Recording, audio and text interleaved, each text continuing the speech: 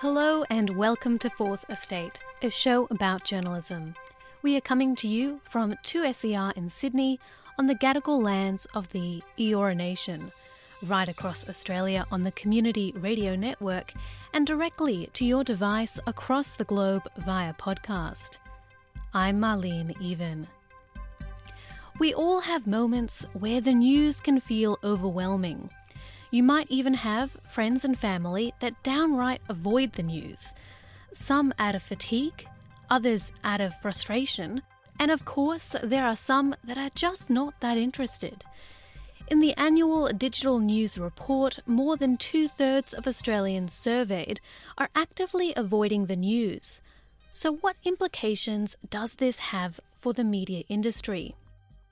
The Digital News Report is a comprehensive global study that comes out of the Reuters Institute for the Study of Journalism at the University of Oxford. In Australia, academics at the University of Canberra's News and Media Research Centre unpack the national findings.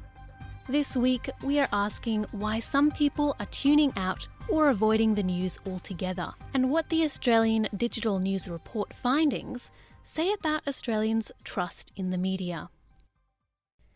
To answer all this and more, we are joined by Dr. Kieran McInnes, the Digital News Report postdoctoral fellow at the News and Media Research Centre at the University of Canberra.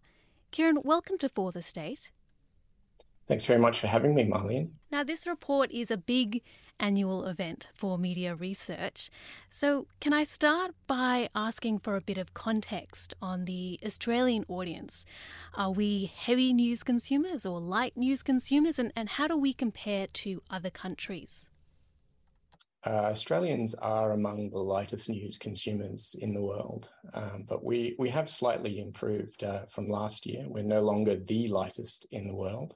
We do tend to sort of linger down the bottom. We are sort of less interested in news generally, but that's part of a global declining interest in news across many different countries. In terms of the media report, could you give us a quick scope of what this report? It's across 46 countries. How is it put together? So the Digital News Report project is a survey of audiences, and it asks questions about news consumption, media use, and perspectives on journalism. So this is the 8th year that we've conducted the survey in Australia in collaboration with the Reuters Institute for the Study of Journalism at the University of Oxford.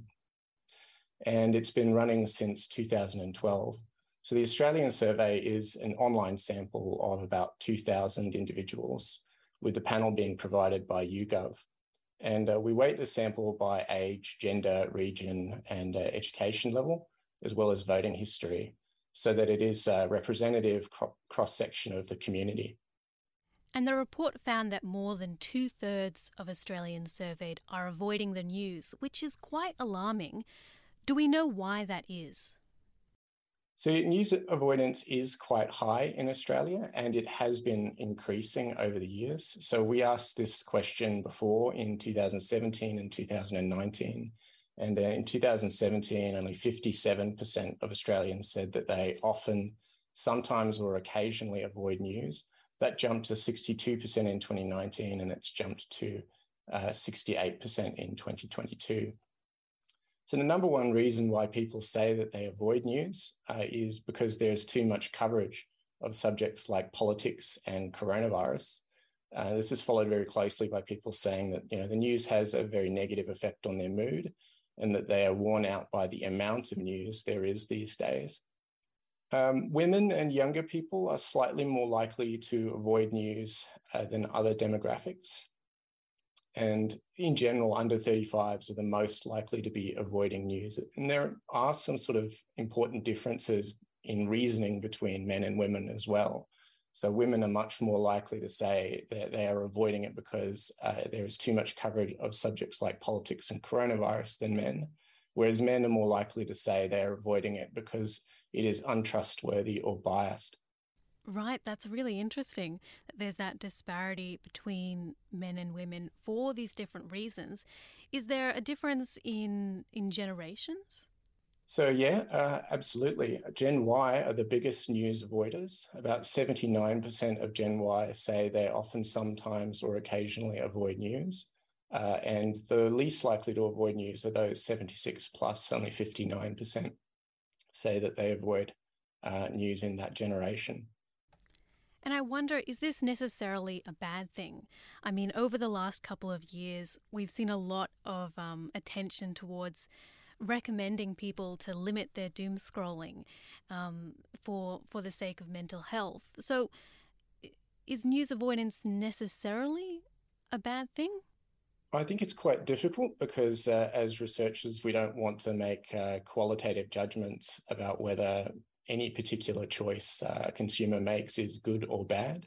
Certainly, I think in my personal view, it may be a bad thing in terms of people's knowledge and awareness of, and ability to participate in communities and societies and ability to participate in democracy. There certainly is some issue there that may cause concern, particularly for academics and politicians, that more and more people are actually switching off and not engaging in public discourse, and as such may be less likely to have an informed opinion when they go to the polling booths. And have we seen a shift in Australian news consumption over the years? You mentioned there at the start that Australians have quite light news consumption. Has it changed? And could you tell us about that COVID trust bump? Yes, so news consumption increased quite significantly in the early part of 2020. So we did another study in April of 2020 that saw general trust in news rise to 53%, which is quite high. News consumption also really skyrocketed in that period of time.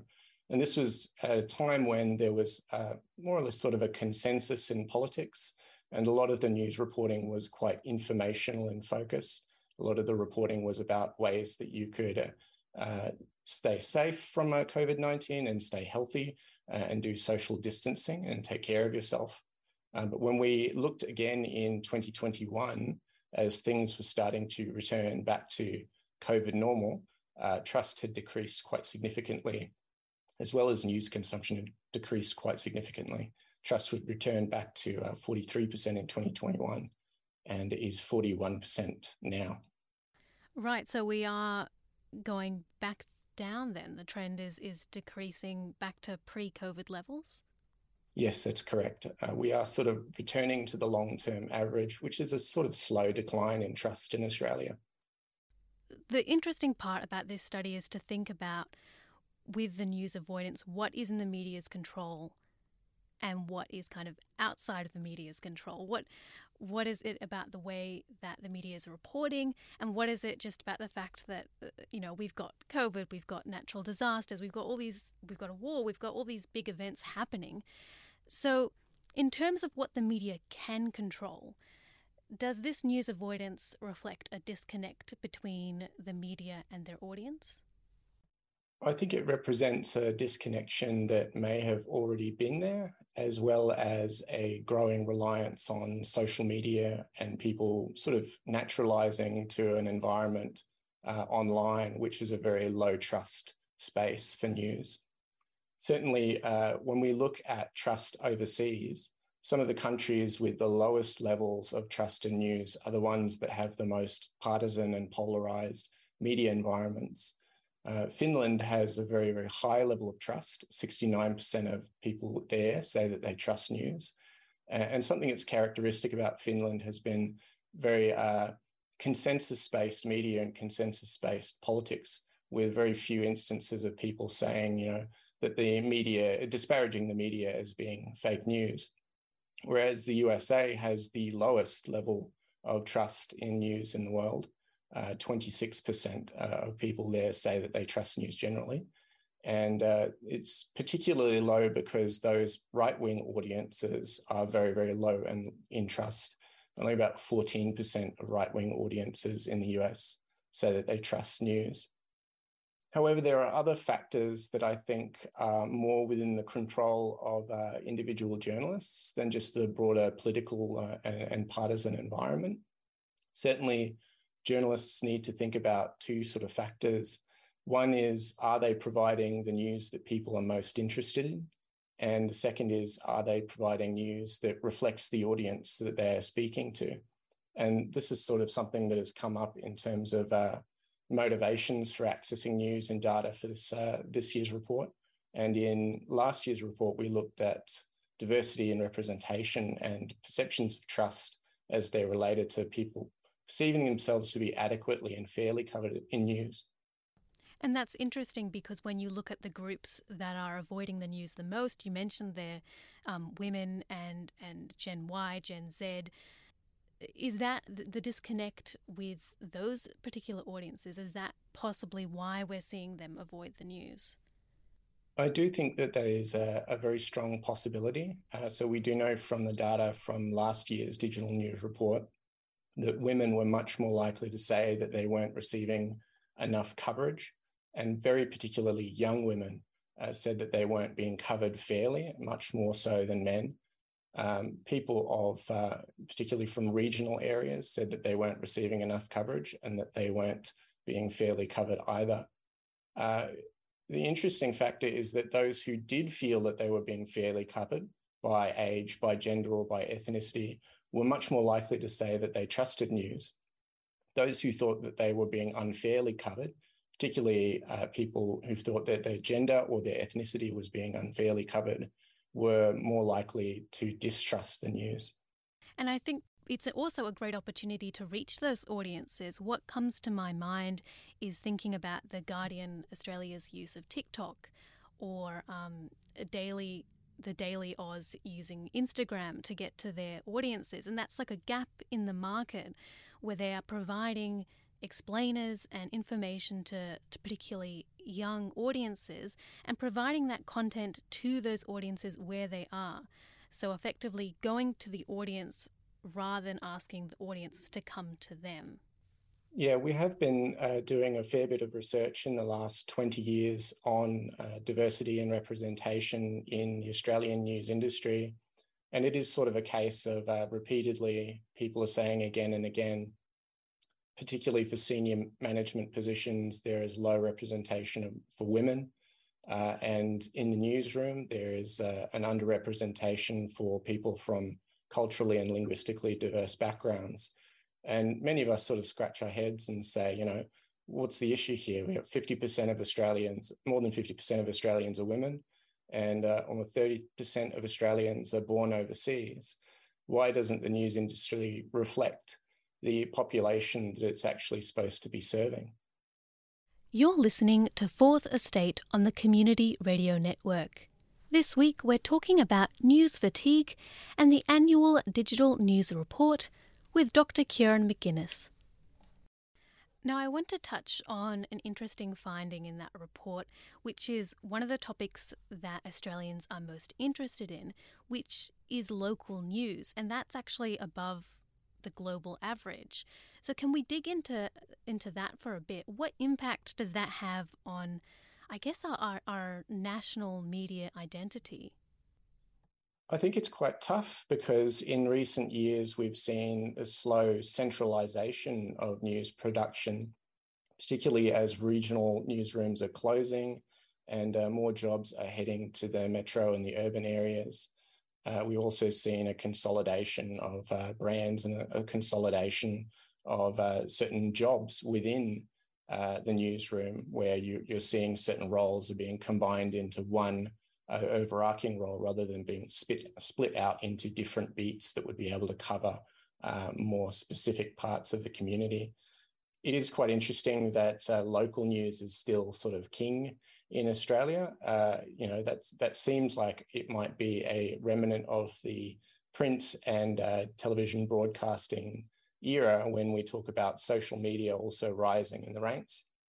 But if news outlets are not offering local news, then people will find alternatives. And that's kind of where alternative news sources and social media have really broken in and started stealing a fair bit of the market by providing local news alternatives that the national coverage do not. And I suppose with the future concentration of media in this country, we are seeing local news and news choices actually decreasing. So if the trend showing many Australians are switching off from the news continues, is the media industry shooting itself in the foot? I wouldn't necessarily say that they're shooting themselves in the foot. I think it has, it has a lot to do with their choice of which business model that they want to, and each outlet, which business model they want to actually adopt in the future. Certainly, some outlets have gone down the route of targeting smaller but very loyal groups of audience members, and others have decided to go down a route that is more generalist, approaching as broad an audience as you possibly can. And there are varying opinions on whether either route have been financially successful, particularly given that paying for news in Australia is very low, globally speaking. It did increase this year, but still only 18% of Australians say that they pay for news. We are still very much dependent on advertising dollars, and advertising is something that has changed irrevocably because of the dominance of digital giants such as Google and Facebook. Everybody at the moment is sort of holding their breath, particularly with the introduction of the News Media Bargaining Code, to see what will happen yet, and to see how that code will actually reshape the landscape in the media industry. So I don't think that anyone can say at this point that anyone has shot themselves in the foot, because there's so much changing in the industry right as we speak, that, call me 3 or 4 different reports later and I might be able to give you an answer. But right now, we don't really know. And I suppose coming back to that idea that Australia's interest in local news is above the global average, why do you think Australia has this interest compared to other countries? I think that there are 2 factors. One is obviously to do with how regionally distinct Australia is. I think our newsrooms have always been dominated by cities rather than by national sort of mastheads. We've always had major news outlets headquartered in Sydney and Melbourne, and that sort of filters down to the lower levels as well. I mean, it used to be that every country town in New South Wales and Victoria had its own masthead. So there's a long tradition of isolated regional areas and very long geographic sort of jumps in Australia that would lead to a sort of disparate media system. We also have a very strong tradition of public broadcasting, which is somewhat unique in the world. Not every country has as strong a public broadcaster and a broadcasting system as Australia does. And our public broadcaster has made a lot of effort to sort of go out into local and regional areas and set up branches in those areas. And in particular for radio, that's still a big source of local news in regional areas is ABC Radio. And where does this fit in with Australians' trust of the media? Because I noted that in the report, local and regional newspapers, as well as ABC and SBS, are among the most trusted news brands. So I suppose I'm wondering if covering local issues is a part of that trust. I would certainly agree that given that Australians are saying the top reason that they're most interested in news is local news, that they are going to be most trusting towards the outlets that give them what they want. And right now, those outlets that are working the hardest to produce local news tend to be the smaller town and smaller regional area local broadcasters and local newspapers and public broadcasters. I think another factor as well is that when we look at the Australian media landscape as a whole, it is actually much less polarized than the United States or even many other countries in the world. We have a relatively centrist population, and most of that centrist audience is consuming the mainstream 6 p.m. bulletins on TV and the larger online news outlets and the larger public broadcasters. And for the most part, we don't have large media outlets that are appealing to the fringes in a heavily polarized media environment in the way that you would see in the US. And because we know that there is a link to partisanship and polarization and trust in media, that sort of leaves Australia in a position where we are actually much less polarized than many people think we are. And this does lend to more impartial and non-partisan reporting, which does have a link to trust in news as well. I do want to go back to the basics now, and the fundamental question of why do we listen to the news? Why do we keep up with the news? And Australians mostly feel a duty to keep themselves informed and to learn about new things. And this idea of consuming news due to a sense of duty is fascinating. I find that's really interesting. Is that reflected in other countries? So it's interesting. Australia is actually one of the highest in the world to say that we feel that we have a duty to keep ourselves informed about the news.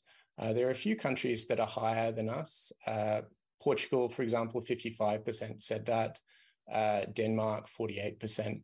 But Australia is pretty high at 45% of the population saying that. There's a little bit of a contrast where many of the countries that are not higher in saying that they have a duty are slightly higher in saying that they feel it's more about entertainment and fun. For example, Taiwan and Thailand.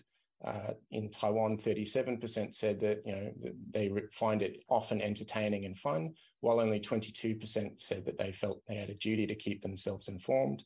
In Thailand, 36% said entertainment and fun. Only 17% said that they felt a duty to keep themselves informed. I think there's a lot of factors that could explain this, but my personal view is that it may have a lot to do with established habits of consumption. So Australians are very sort of, rusted on to our habits. And one of the things that's a core habit for Australians is switching on the 6 p.m. bulletin on TV in the evening and sort of watching through that before we actually move on to the entertainment and the fun of light TV programming afterwards. TV is still one of the top ways to get news in Australia, and I think it's something that people often forget. And radio as well is an important small way of getting news. It's much less than TV, but people stick to those routines of listening to the radio in the morning when they're driving to work and watching the 6 p.m. bulletin when they get home before dinner. And because they do it on a regular daily basis, I think it becomes a routine, and people associate those routines with feeling the need to stick to that duty and keeping themselves informed. And you mentioned there that traditional way of getting news, the 6 p.m. bulletin, turning on the radio on your way to work. What about the less traditional news? Are we seeing a rise or a decrease in getting news through social media, through podcasts? Are we seeing any surprising statistics in that sense? Yes, one quite interesting finding this year is we found that Gen Z are actually slightly reducing their reliance on social media for news. The use of social media as a main source has fallen a little bit this year. So it fell by 4% from last year. And in particular, so young generation, so Gen Z, social media is still their top source for news, 46%, but there was an 8 percentage point drop from last year. And that's quite a significant drop in the number of Gen Z saying that they're using social media as their main source of news. Instead, for younger people, TV and online news consumption increased. So there are signs that young people are switching off social media, partly because of that fatigue and partly because of the avoidance strategies, and seeking news more directly and actively through other platforms. And according to the report, if we can just touch back on trust in news, almost half of Australians believe news organisations in Australia put their political views and commercial interests ahead of what is best for society. How does that link with trust in the media? So it is interesting that the key factor here is that audiences who believe that news organisations are putting their own commercial interests or their political interests first are much more likely to say that they distrust the news generally. And there's sort of an instance here where the bad behaviour of some news outlets is resulting in lower levels of trust for the industry as a whole. I think one important factor here to point out is that audiences often don't make the kind of fine distinctions that academics and journalists make, say, for example, between different news brands, between opinion and news produced by the same brand, or even between news brands and brands that aren't really journalistic in their approach to the production of news. So there is an effect here where the industry as a whole is sort of tarred with the same brush as a minority who are actually working in their own political interests or their own commercial interests, and that people encounter those hyper-partisan outlets on social media, or they encounter misinformation and disinformation on social media. And this has a net decrease in their trust overall in all journalism. That's such an interesting point of it being tarnished with the same brush. But I guess in terms of being the devil's advocate for the savvy news readers, there's a really interesting point that was made at an international journalism festival, and they had this really interesting conversation about news fatigue. And one of the points that was brought up was when people talk about news fatigue, they tend to look at it as, why aren't people listening to us? Why is everyone tired? Why isn't our news reaching the people we want it to reach?